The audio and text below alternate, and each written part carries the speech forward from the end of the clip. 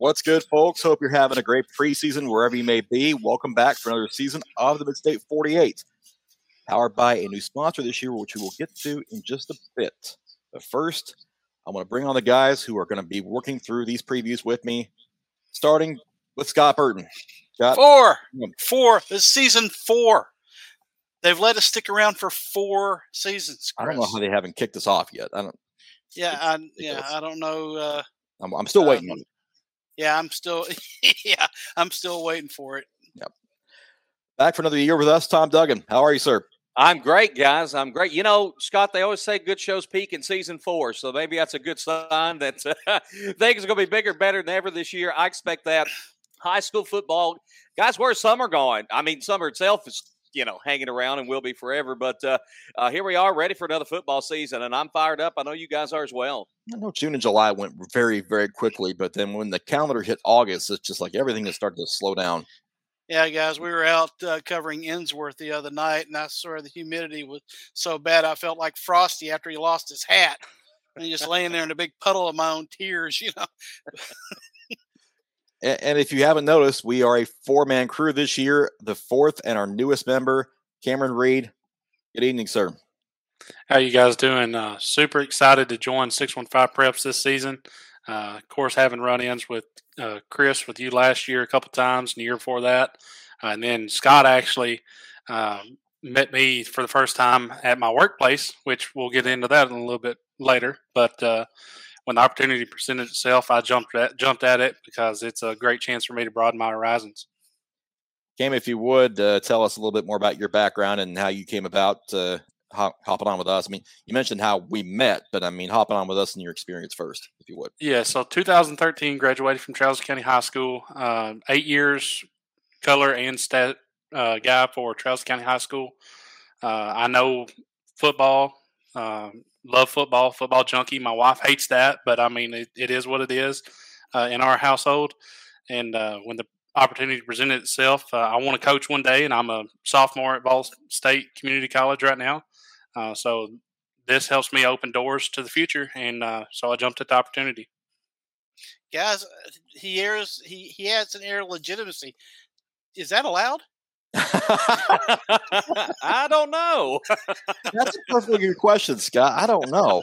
I mean, I don't think we didn't have any rules on that last year. I mean, that's true. We haven't had rules. Rules? What are those? What rules? We play by our own rules here. But no, seriously, Cam, it's good to have you on, and hoping to have a great season with you on board. And I know you'll be out at plenty of games this season, and able to lend your expertise to the show as well. Yes, super excited. Real familiar with my area, but like I said, I'm super excited to get to know the areas that I've not had a chance to go see.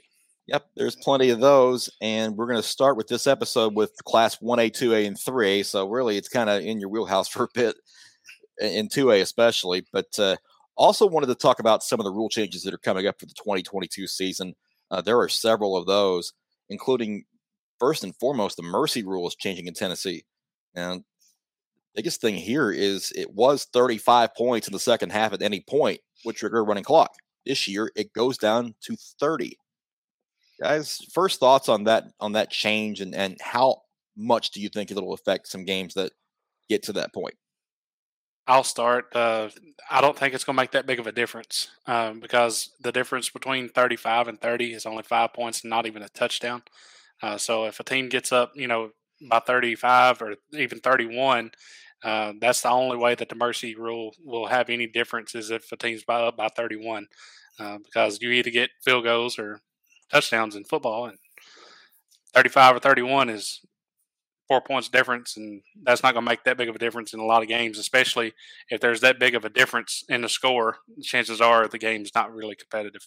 Yeah, Cam, I got to agree with you there. And I'll tell you, I've seen a lot of games where you got that scenario. You may get to 35, and they may cut it back to 31, 32, but you hardly ever see it get any closer than, 28 points, for example. So I think, for the most part, it's not going to change many outcomes.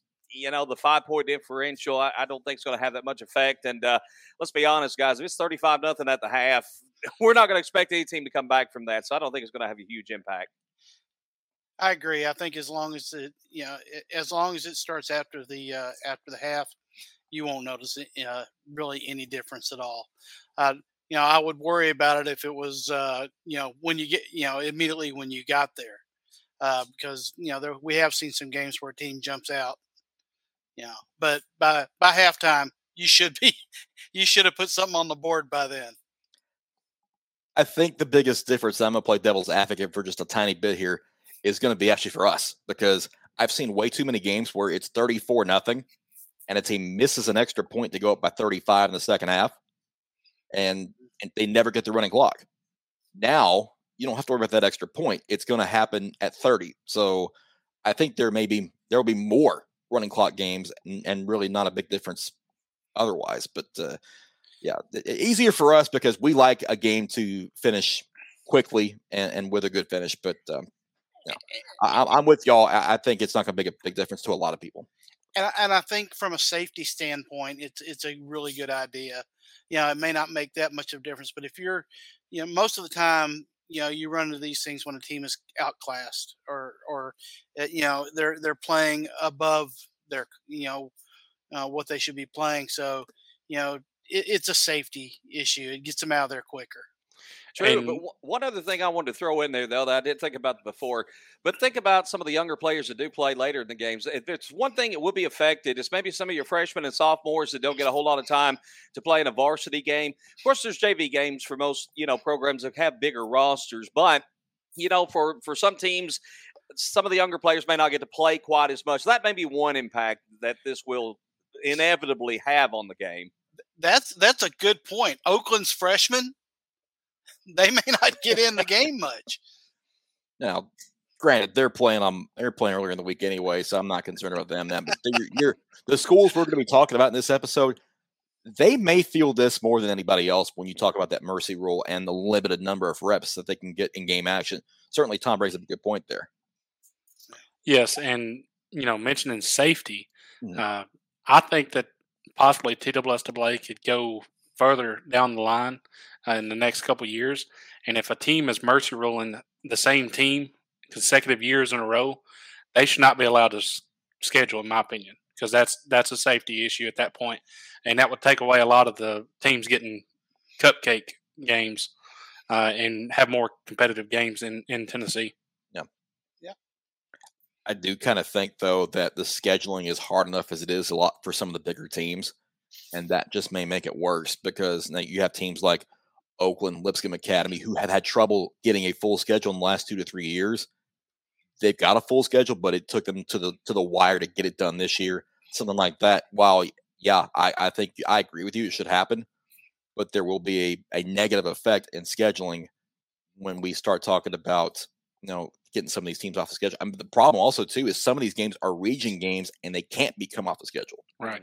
So, what do you do there? That's another big question that you'd have to ask if this was to be a thing to come into effect. So, But the mercy rule, the numbers game really is going to be different this year. But no, I think we're all in agreement that it won't be, from a competition standpoint, not going to make much of a difference. Something that will, though, is intentional grounding. Now, this has been changed to mirror more of the college and the NFL rule, and when a quarterback gets outside of the pocket, they can throw it away and no penalty as long as it gets to the line of scrimmage. Before this year, you couldn't do that. So that's kind of a big deal. Helps protect the passers as well. It really helps the teams that suffer from offensive line insufficiency because, the quarterback's able to take off scrambling and he can throw the ball away instead of taking that sack or, getting the intentional grounding penalty all in the same. Speaking of those offensive lines, chop blocks, that's one thing that they're going to look at this year. Anything that's above and below the waist is going to be an illegal block. It just used to be below the knee, but now those combo blocks are in play too. So it's something that they're going to look a little bit closer about. That's going to be interesting to see how that gets enforced. As a former offensive lineman, it's difficult to sometimes manage or maintain your block if you in the trenches. So taking it to below the waist appears to me to be difficult, making life a little bit more difficult on offensive linemen. Also, running backs coming out of the backfield. It's going to be interesting. I think we'll see a lot more penalties thrown on that. Scott, you mentioned you bring up a really good point. As linemen, you're taught low man wins. And if the low man wins, what is an offensive lineman supposed to do? Especially if they're in a combo block and they're going up against a 350-pound nose guard that they have to move out of the A gap, and it takes two of them to move him, and you've got to hit him at the hip. Is that going to be a flag this year? That's a huge game changer if they actually call it the way that it's supposed to be. Yep. Especially if you're a smaller offensive lineman going up against, one of these, smaller school offensive linemen going up against, a John Henderson type defensive tackle. Yeah, and I would expect there to be an adjustment period, at least this first month of the season, where coaches are going to have to coach that out of some players if they haven't already done it, because you could expect more flags early on if they have not adjusted to this rule. So that's something to look out for in the first 2 to 3 weeks of the year. Another new change this year, more of a aesthetical change, I guess. New numbers. Players can wear number 0 on their jerseys this year. They can't wear 00. They can't wear 01 or whatever, but number 0 is allowed this year. And this goes along with the college rule that was in place a couple of years ago as well. So just something to look at. When you see a roster and a player wearing number 0, no, it's not a typo. They can do it now. No decimals or fractions yet, though, guys. We'll have to see if it has to get to that point, but at least we got number 0 now, and we saw that. Really been seeing that more and more in college football. I say we'll probably see that pop up, especially some of your bigger high school programs, pretty quick. Yeah. It kind of reminds me, though. This isn't football related. Remember Eddie Gaedel, the old Cleveland Indians ball player? Bill Veeck, I think, had him out there. He was maybe 4'5" or something like that, maybe shorter than that. Yeah, wearing number 3/8, wearing a fraction in the back. I wonder if we'll ever see that. Go look him up if you haven't. But I mean, he drew a walk on 4 straight pitches. Bill Veeck got the fine crapped out of him on the fine and everything. So he didn't do that again. But it was a stunt for publicity, and it worked. But don't know if we'll see that in football anytime soon. But number 0 is allowed this year, and those are really the changes of rules that we're going to see in 2022, guys. Why don't we go ahead and introduce ourselves a sponsor? And we're happy to have some great folks on board from Miracle Auto Group. If you haven't been up to Gallatin, Tennessee, go see the Galvins at Miracle Ford, Miracle Chrysler, Dodge, Jeep, and Ram. Can't forget Ram. Yeah, the pickup truck's got its own name now. It's a Ram. It's not a Dodge anymore. Yeah. I can't remember when they split. Been a while. But you know what? Let's hear from the Galvins. Hi, everyone. It's Jim Galvin, Miracle Ford, your Ford dealer in Gallatin, Tennessee since 1980. Great news. Beginning now. When you need service, we can come to you. Our mobile service van comes to you wherever you are, whether you need oil changes, lube, routine maintenance, warranty, filters, wiper blades, batteries, bulbs, recalls, and more. Visit our website or call us now. Are you ready for the miracle? I did not know that. Scott, you need that. Service. I need that. I need that now. I like that. mobile service. That is so great. Just released this week. We will start taking appointments. I believe next week. The direct line number is actually going to be 615-675-5092 to call in and get your appointment to have our guys Adam and Colin come out and service you with an oil change or tire rotation or whatever you need. Fantastic. Doesn't hurt that you have somebody from Miracle Auto Group on the show. It does not hurt. And it doesn't hurt that you have half the team here both buys and services their vehicles from Miracle Ford. So full disclosure, there is some connection to Miracle Ford and Miracle Auto Group, but want to throw that out there just to be fair. Be fair. I bought my car first before I got to meet the Galvins. That is fair. It is fair. Well, guys, let's dive into Class 1A and start talking about some of these teams. Now, looking at Region 4A to start with from last season, Gordonsville won that region with an 11-2 mark. As I'm getting ready to share my screen with you guys, that's still a 14 region for this year. All 4 will make the playoffs. However, Gordonsville was the class of that region, 11-2 mark, won all 3 region games, reached the 1A quarterfinals before losing to South Pittsburgh. Now, they did make a change at head coach this year. Steven Jackson comes over from Oakland to head the Tiger program. He is not going to be the defensive coordinator, however. He's going to have the offensive coordinator duties with the Tigers. Mac Petty's going to have the defensive calls for Gordonsville this year. So a little bit interesting when you start looking at how they've gotten that lined up. But Gordonsville's bringing back quite a bit and looks to be in a good position to have a pretty solid year in 2022 as well. Guys, Gordonsville's a 1A school, and you don't see many 1A schools with 2 defensive ends that are 6'3", 230, and both of them can run. I don't believe Coach Jackson taking over the offensive duties is going to have that big of an effect on Gordonsville. You've seen the same thing with Coach Kevin Creasy when he went to Trousdale County the first time to be a head coach. He was a defense coordinator the whole time, comes to Trousdale County, becomes the head coach, and he starts calling plays on offense. And as you see what he's done at Trousdale and at Oakland, it's not going to be that big of a transition because when you're that good a defense coordinator, you know how to beat good defenses because you called plays and designed good defenses. So you know where the weaknesses are. I don't believe that's going to hurt them at all. I believe the big kicker in this region is going to be who's going to finish second. I believe Clay County had a really good year last year. I do look for them possibly to drop back with Joe Burns having the Lucas brothers. I believe Joe Burns could take over that 2 spot in this region. I'm not going to jump off of Clay County just yet. As far as number 2, they had a coaching change as well. And guys, that's kind of strange when you got a region like this where your top 2 teams win double-digit games and they both have brand new head coaches this year. But Bruce Lamb will be stepping in at Clay County. Bruce was at Livingston Academy for a long time.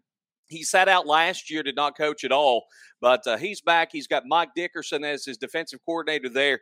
Coach D is great on the defensive side of the ball. Cam, I agree with you on Gordonsville with the Coach Jackson taking over the offense there. First of all, you got a great defensive coach there and Mac Petty already anyway. I don't think there's going to be anything to worry about on the defensive side of the ball. Let's be real. Steven Jackson's a good football coach. It's not going to matter if he's calling offense or defense. I look for this Gordonsville team to be exciting this year. I know with a new head coach comes some changes as far as, style. There's going to be some changes maybe we see on both sides of the ball. But the talent is there. Don't sleep on Matthew Albritton being maybe a dark horse Mr. Football type candidate, the quarterback who's been actually starting since late in his 8th grade year. I think it's Gordonsville. I do think Joe Burns will take a step up this year. Tom Atkins' squad, they've had a few down years here, but they've built up some talent. I think they're going to be better this year. And, of course, Red Boiling, it's always tough for them just due to the number situation there. Well, I agree, and I'll agree with you on Matthew Albritton. I think there's something to be said for continuity at the quarterback position, but he's got a good wide receiver in Will Dudney, who's also good at the linebacker spot. Joe Burns, they've got a new quarterback coming this year. Their quarterback, I say new. He's actually coming back to football after 2 years in baseball, and that's Taylor Head. And he's going to so he's a very talented kid. I do see them taking a step up. It's going to be interesting to see what happens between Clay County and Joe Burns. Red Bowling Springs, you look at their numbers, it's just going to be really tough for them. But they do have a good quarterback in Aubrey Link. He can sling the ball. They could jump up and surprise somebody. But as of right now, I agree with you. I think that it's Gordonsville and then the other 2. And I'll play a little spoiler. I don't know about you guys, but I feel so good about this Gordonsville team. I think it's going to be between them and South Pitt in the quarters on who represents the East in 1A this year. I agree with you, Cam. I believe that's going to be the case as well. Yeah, that's. I'm going to second that motion as well. I'm really excited about this Gordonsville team just because of what they've got coming back. Now they do have to replace a couple of wide receivers, but they haven't really had a problem doing that the last couple of years. And Albritton will have a pretty good year throwing the ball just as long as he stays upright, and they should be able to do that. Their schedule is good enough for them to not take a ton of blows. But if they do get another shot at South Pitt, we'll see what happens. I am looking to see what Joe Burns can kind of do in this region. If they can get a little bit closer to Clay County and maybe challenge that number 2 spot, that's going to be an interesting game when those two teams play a little bit later in the season. Some of these games in Region 4A. You look at Red Bull and Springs and Joe Burns. Can Red Bull get some sort of competitiveness in this region? And they'll find out on September 2nd when they go to Joe Burns. Joe Burns at Clay County, September 15th. That kind of solidifying the number 2 seed. Then Clay County and Gordonsville close the year on October 28th in Week 11, and that could very well be for the region championship in Region 4 of Class 1A. It has been the region championship game the last 2 years. And, that middle game there, Joe Burns and Clay County, that's the game that's going to really determine this region's standings and who plays who hosts a playoff game, who has to go on the road in the playoffs. I do look for this region possibly to get 3 teams into the second round, just because Region 3 is not as strong other than South Pitt, of course. But that middle game, instead of having a 10-2 to 5-6 gap like you had last year with Clay County at 10-2, Joe Burns 5-6, I believe that's a whole lot closer this year with both teams maybe like in the 7-5 range. Something else to note, though, is in Region 4, the way the brackets are drawn up in the playoffs, if you win this region, you have home field advantage through the semifinals in 2022. Mm-hmm. Even numbered year, even numbered region. Which means South Pitt would come to the jungle. Yes. And they've been to the jungle and they've won there, but I tell you, I think they're closer match this year, guys, and that's why I think it's going to be a big deal that it will be Class or Region 4 that will be hosting this year. I think that home field could be a significant advantage because I think the talent level is more equal this year. I believe the gap in the line between Gordonsville and South Pitt is closed tremendously with South Pitt graduating 2 Division I players off that defensive line last year. Yep. Changing gears, we're going to go into Region 5-1A briefly. We have one local team there as far as Eagleville is concerned. Here's how they shaked out in 2021. Fayetteville won that region 11-2 in perfect region record. Made it to the quarterfinals in 1A. Cornersville was a second-round team in 1A after the 9-3 mark. Eagleville finished 3rd, but got knocked out in the first round, as to did Moore County, who finished 4th. Guys, Eagleville is kind of in that situation where they're not necessarily right there with Cornersville and Fayetteville. They have some work to do to get a little bit closer to them, don't they? They do. Fayetteville 2 years ago, state champs. Last year got put out, I believe, in the semis, I believe, by McKenzie maybe. But it's Eagleville's battling an uphill battle.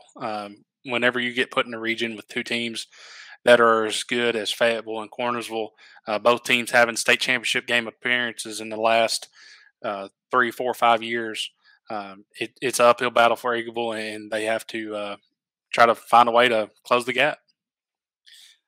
They do have a good quarterback coming back, Jesse Brown. He took over when Marcus Collins was injured last year. So he at least has some experience back there. Can he fill Marcus Collins' shoes? That's a tall order. Marcus Collins was just so good back there. But they have experience at the skill positions, and Caden Snitzer at wide receiver and Brody McLemore at running back. So, I can see them, kind of following the same pattern as they did last year. Again, behind Cornersville, again, behind Fayetteville. But, maybe improving just a little bit. The one thing there, you get Brown that did at least have some snaps last year. You're right, it's a tall order replacing Collins at quarterback, but at least he got some snaps under his belt. That's going to help him this year, just the time he did get to play. And I tell you what, guys, I like the way Eagles coach. I've seen this team a few times over the years. I think Coach Walker does a good job there. He's always got a good staff, and they seem to just do a good job coaching the team. Depth will be a concern. So they've got some things that are working against them that makes it hard for them. But I think they're going to be prepared every Friday night to play anyway. And from that point of view, teams can't overlook Eagleville because they're always going to be ready to play. Yeah, let's look at some of those key games in Region 5. We talk about Eagleville. At Moore County, the region opener really is going to tell kind of what this team can do this year. That's a game that they need to win to at least stay on par with what they did last year. And they'll close the season, or they'll close September at Wayne County, or at home against Wayne County, excuse me. And really, it's those two games that they're going to need to win to ensure a playoff spot, because before you can even try to go against Cornersville and Fayetteville, you better be able to beat Moore County and Wayne County. I mean, it's those two teams that you're going to have to dodge as far as getting in the playoffs, and then anything after that, you're basically getting a bonus there. Moving on to Class 2A. And we're going to start in Region 4, Cam, your old stomping grounds, with the Yellow Jackets of Trousdale County, who reached the 2A semifinals again last season. Bit of a heartbreak, though, in that semifinal loss. And now some questions. This region has questions all over this year. So, guys, I want to just go ahead and throw it to you. Is this thing as wide open as some people may make it out to be? No. All right, Cam. You All right. Go. This region will be determined by the September 1st game between Watertown and Westmoreland. Last year, Watertown wins 6-0 at Watertown in the regular season. Watertown won the region championship last year. They lose their 4-year starter in Braden Cousineau. Westmoreland is good. Like, people overlook Westmoreland's defense. Westmoreland's defense is really, really, really stout. They have to find points.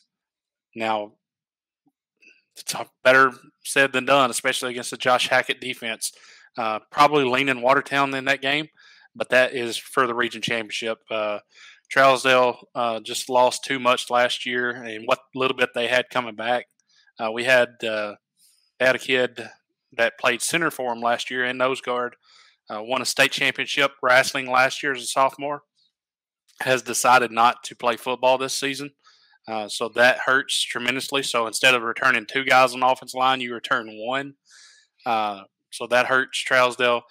Really excited about East Robertson, new coach over there, coming from Beach, and really excited to see they got all the Graves kids that played on the basketball team out. Now they do have to replace Taylor Gross, but Isaiah and the other brother, I can't recall his name right now. Yeah, Elijah. They are athletes. If you watched them last year win the state championship in basketball, their biggest problem the last couple of years is getting those guys to football in space. If they can get them to football in space, I look for East Robertson possibly to challenge Trousdale for that 3rd spot. You talked about Westmoreland, guys. This was a Westmoreland team. If they could have scored a couple of touchdowns a game more than they did last year, they would have gone deep in the playoffs. You're right, Cam. That defense is loaded. It's talented. It's surprising to hear Trousdale County numbers are down somewhat this year. They did lose a lot. I always hate sleeping on Trousdale County because it always seems like they get it done some way, somehow. Watertown, I've not heard as much this year about Watertown, but I know this. Josh Hackett, as you mentioned, he's always going to have a good defense ready. That he just does a great job preparing and training up new players. And then David Webster on the offensive side of the ball, I call him a mad scientist because he's always got players coming from somewhere, and that offense is just always tough to beat. So, again, Westmoreland, I can't wait to see how that defense does. I kind of favor them a little bit in this region just because of how good that defense played last year. Well, I'm not going to disagree with you, Tom. I actually am a believer in Westmoreland too, but I am going to my sleeping dog. My favorite in this region is actually East Robertson. I like the talent that they have there. No, they're not going to be. Nobody's going to be able to throw on them. If they can stop the run, they're going to be able to make some noise. They've got a lot of talent. I don't expect them to return many kicks because I don't expect teams to kick to them more than once a game. You look back there at that backfield, the Groves boys are good, but there's another one back there, Zach Prince, that is absolutely huge, and he can fly. And I think that they're going to do a really, really good job of putting points on board and challenging the Watertown defenses and the Westmoreland defenses out there. If they can get out ahead of Westmoreland, and Westmoreland can't find points, if Watertown has trouble scoring, if they don't solve their quarterback issues, then East Robertson could be a dark horse to win this region. Could be, if not this year, potentially next year. I believe at least one of those Groves kids is a junior, and they return. The big thing for them being a sleeper this year, Scott, is they return their whole offensive line, I believe. Yep. And that is a huge factor for them. Last year, that's pretty much was their weakness last year. They had Taylor Groves out at wide receiver, but they couldn't get him the ball because they couldn't give the quarterback enough time to get the ball to him. When looking at these key games, I mean, they're pretty much the usual suspects every year in this region. The only difference is, I believe, Watertown having Adam Cooper at running back, returning most of their offensive line, having the best defense coordinator in the region, maybe the state and at the 2A level. That might be exaggerating a little bit, but Josh Hackett gets it done year in and year out at Watertown, and Westmoreland's magic number is 21. They score 21 points a game, they will win this region. I won't argue with you there. I think that is the big question with Westmoreland. But I agree with what you said. 4 out of 5 offensive linemen return for East Robertson, so they may get some time to get those guys open in space, as you were talking about earlier. The interesting, I was out the other night, and of course this is a scrimmage, so you take what you see in scrimmages. Trousdale County did not look great on defense. Now, I don't know if they were missing some people that night or whether they were trying some new schemes, but defensively, and they were going against Portland, but defensively, Portland was able to run the ball on them with some success. So that vaunted Yellow Jacket defense may have some difficulty this year. You're right, Scott. I mean, they return Gregory at linebacker. Started since he was a freshman. He's a really good ball player. They returned Gunner, which was the offensive lineman of the year last year, as a tight end. He also plays defensive end, outside linebacker, kind of flex position on defense for him. Both of those are really good players on the defense and offensive side of the balls, but they lost the entire offensive and defensive line. They do have a little bit of size, but it's inexperienced size.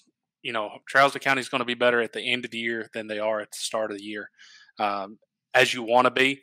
I just think the gap this year is too big for them to overcome and finish in the top 2 and get a home playoff game this year. Yeah, that top 4 race is going to be fascinating to watch this year, just because of those 4 teams basically playing around robin for all the playoff spots. Unless one of Harpeth or Whites Creek makes one massive jump to surprise some people, we're looking at the 4 playoff teams we talked about here repeating in 2022 and possibly making it a wild race in 2A. Let's take a quick break and hear from our other sponsor for the Mid-State 48, Innovate Medical.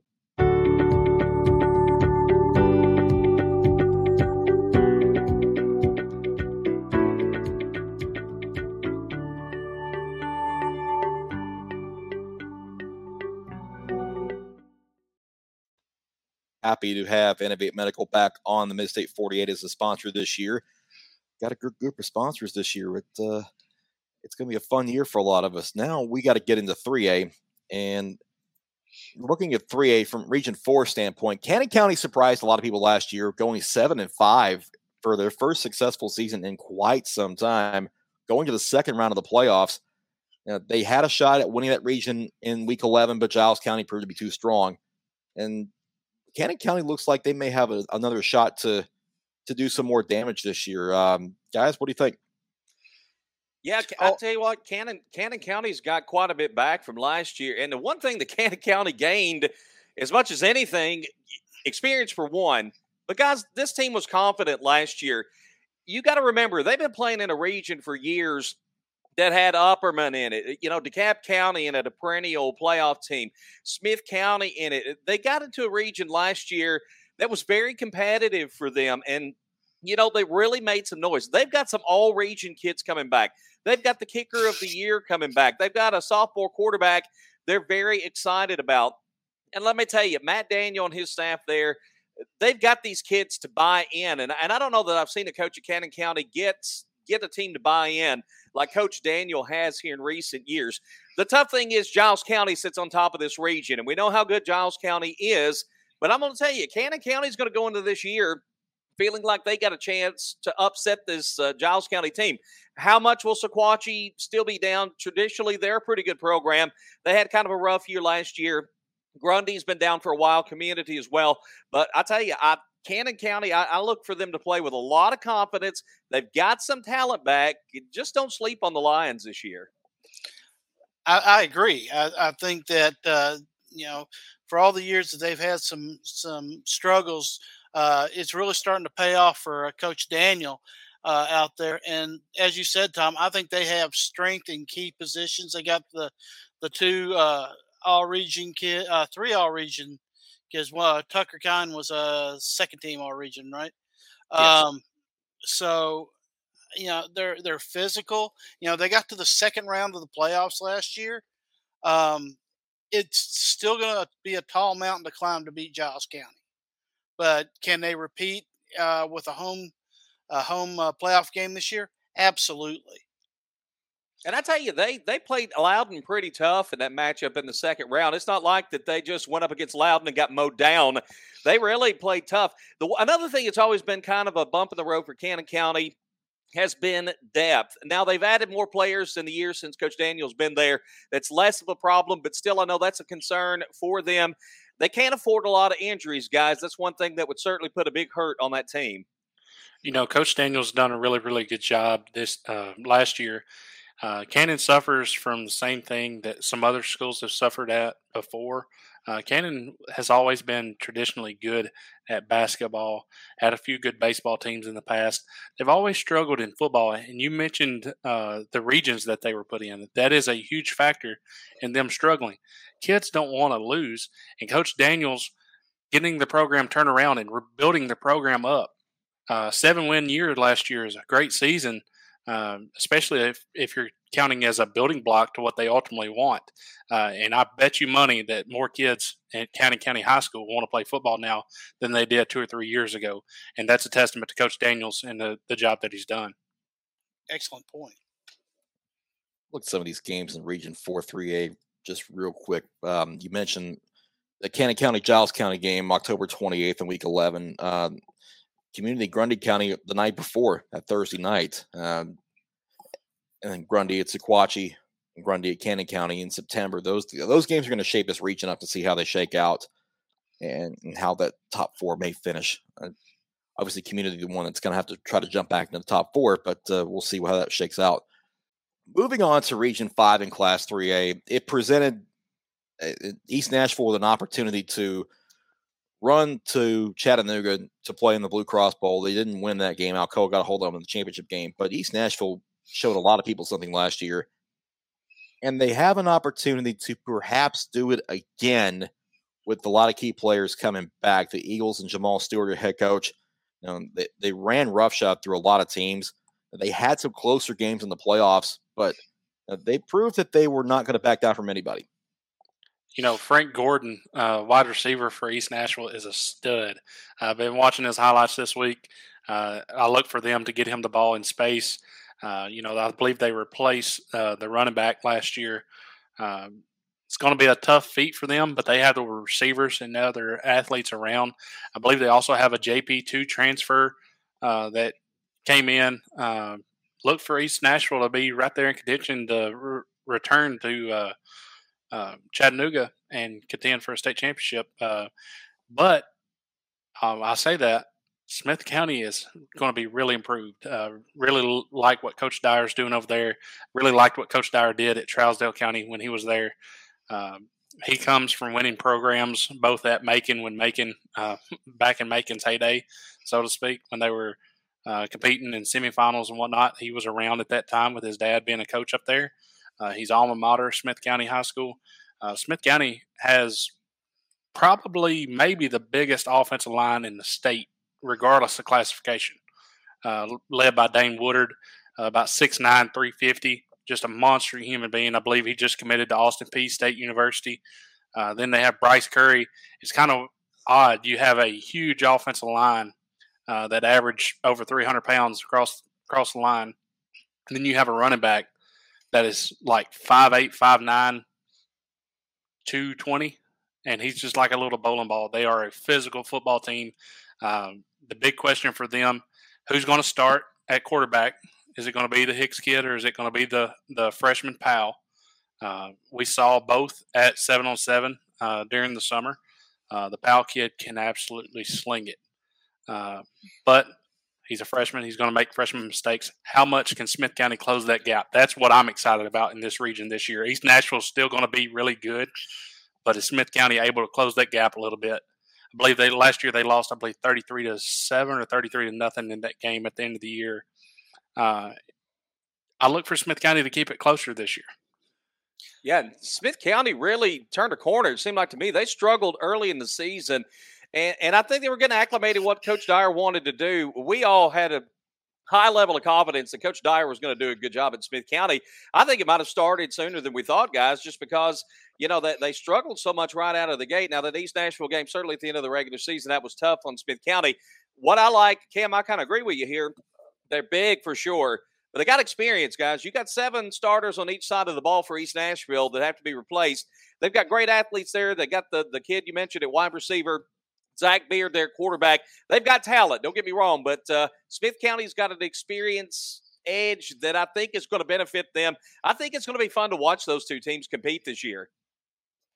I think that this is Smith County's region right now. Just I think that now East Nashville does have a replacement for Marion Ford and Zion Robinson coming over from JP2. They also have Traquan Waters also at the running back position. So it's not going to be easy. I think that Zach Beard is still one of the best quarterbacks in this region. Frank Gordon is. I'll agree with you. He's an absolute stud. But I really like what Coach Dyer has done over at Smith County.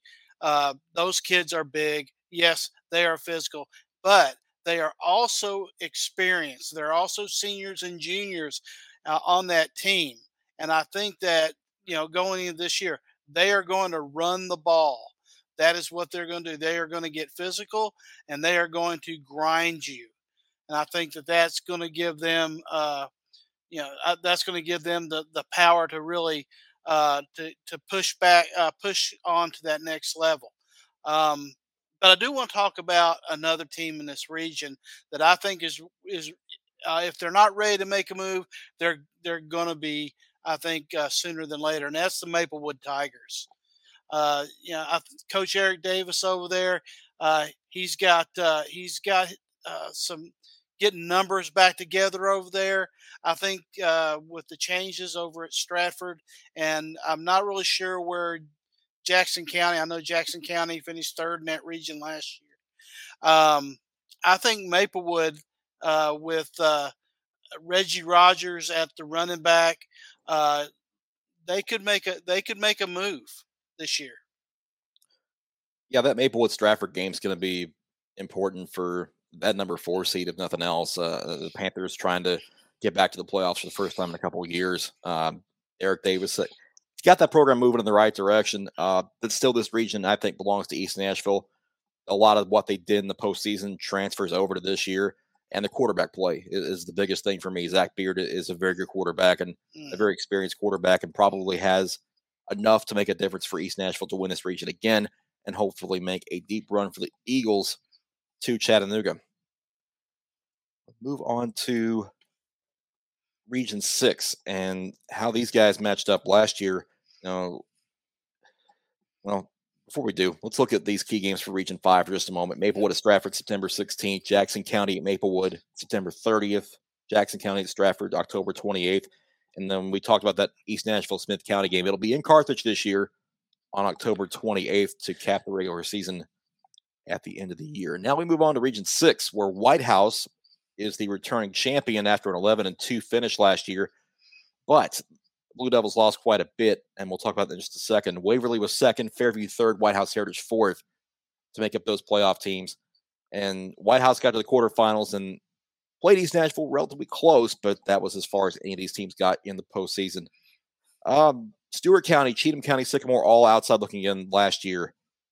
So, guys, we talked in depth about some of these teams like White House and Fairview and Heritage, but is there any one team that really stands out in this region to you? Not that they stand out, but I'm kind of excited to see what the White House Heritage does with new coach Chad Broderick coming over from Gallatin High School. Coach Broderick had an opportunity to coach at East Robertson for a couple years, get his feet wet. Didn't find much success there, made a couple of playoff appearances. Went to Gallatin, really got his name built back up, gets another shot at it, I believe at his alma mater, White House Heritage. Really super excited to see what Coach Broderick can do with the Patriots football program. It's going to be interesting to see how much White House suffers from what they lost last year. I believe they lost Blackburn from last year. Is that correct? Yep. Yeah. And you know, Trousdale played them a couple years ago, and he ran all over us. We won the game, but he had over 200 yards rushing. I believe the game last year that they did at Nissan Stadium against Waverly, he had a big ball game in that game as well. How are they going to replace him? That's going to determine if White House can repeat as region champs. Yeah, White House lost a lot, last year. But you look at their team, and they are senior laden. Their offensive line is almost all seniors. They've got several good players returning. So I really think that they've got a really good chance of repeating there. But the team that jumps out to me about the questions is Fairview. I don't think that they're ready this year, but I think that I don't think they're ready to challenge this year, but I think that they are going to make some moves this year.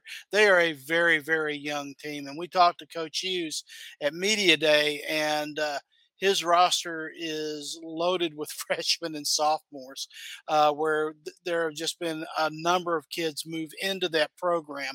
So, if he can get them up to speed, he's got the framework of some players with experience. If any of those freshmen and sophomores can do well, get into the system and play, Fairview has a good shot of getting back into the playoffs. Guys, when you look at White House, to me the big question is, Scott, you pointed this out, they've got a lot of seniors, a lot of upperclassmen back. 3 of their 5 starting offensive linemen from last year are back. Are we going to see White House return to prominence?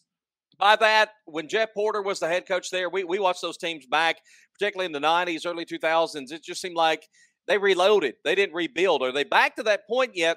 Numbers look good at White House. I think this is a pivotal year for them because I know they've got some upperclassmen, but they are rather inexperienced. Can they get them back up to speed and make this team competitive again?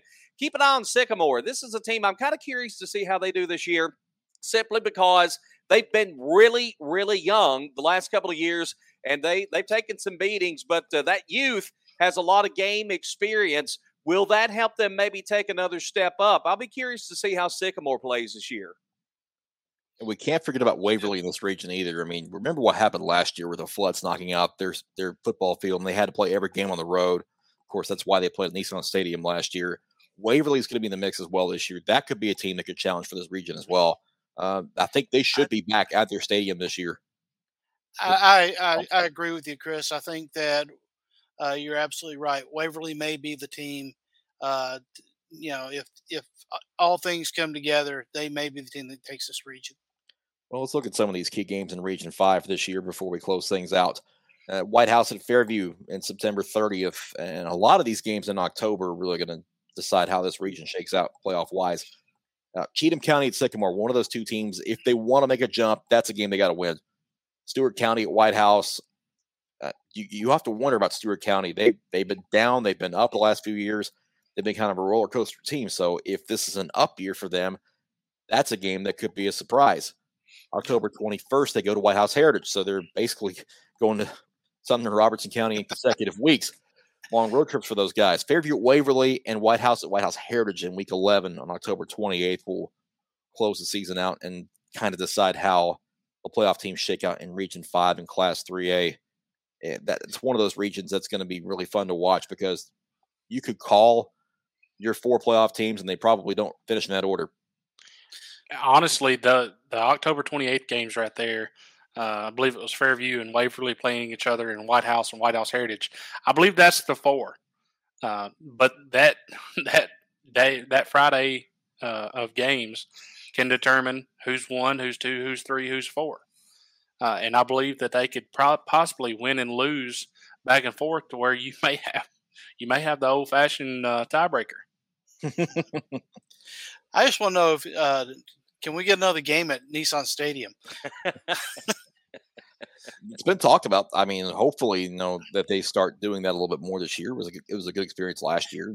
Or when they get the Turf Stadium, Dome Stadium, maybe have the state championship games there again. Something to talk about for sure. It was definitely an experience. We got to experience twice with the girls too. Yep. All right, this is it for our first preseason preview episode. We are going to go through classes 4 and 5A next up on our schedule. For Tom Duggan, for Cam Reed, for Scott Burton, I'm Chris Brooks. Thank you for watching the Mid-State 48 here on our 6.5 Preps YouTube channel. Make sure you like and subscribe. That helps keep this channel growing and keep 6.5 Preps growing as well. So we will see you guys next time. Take care, everybody.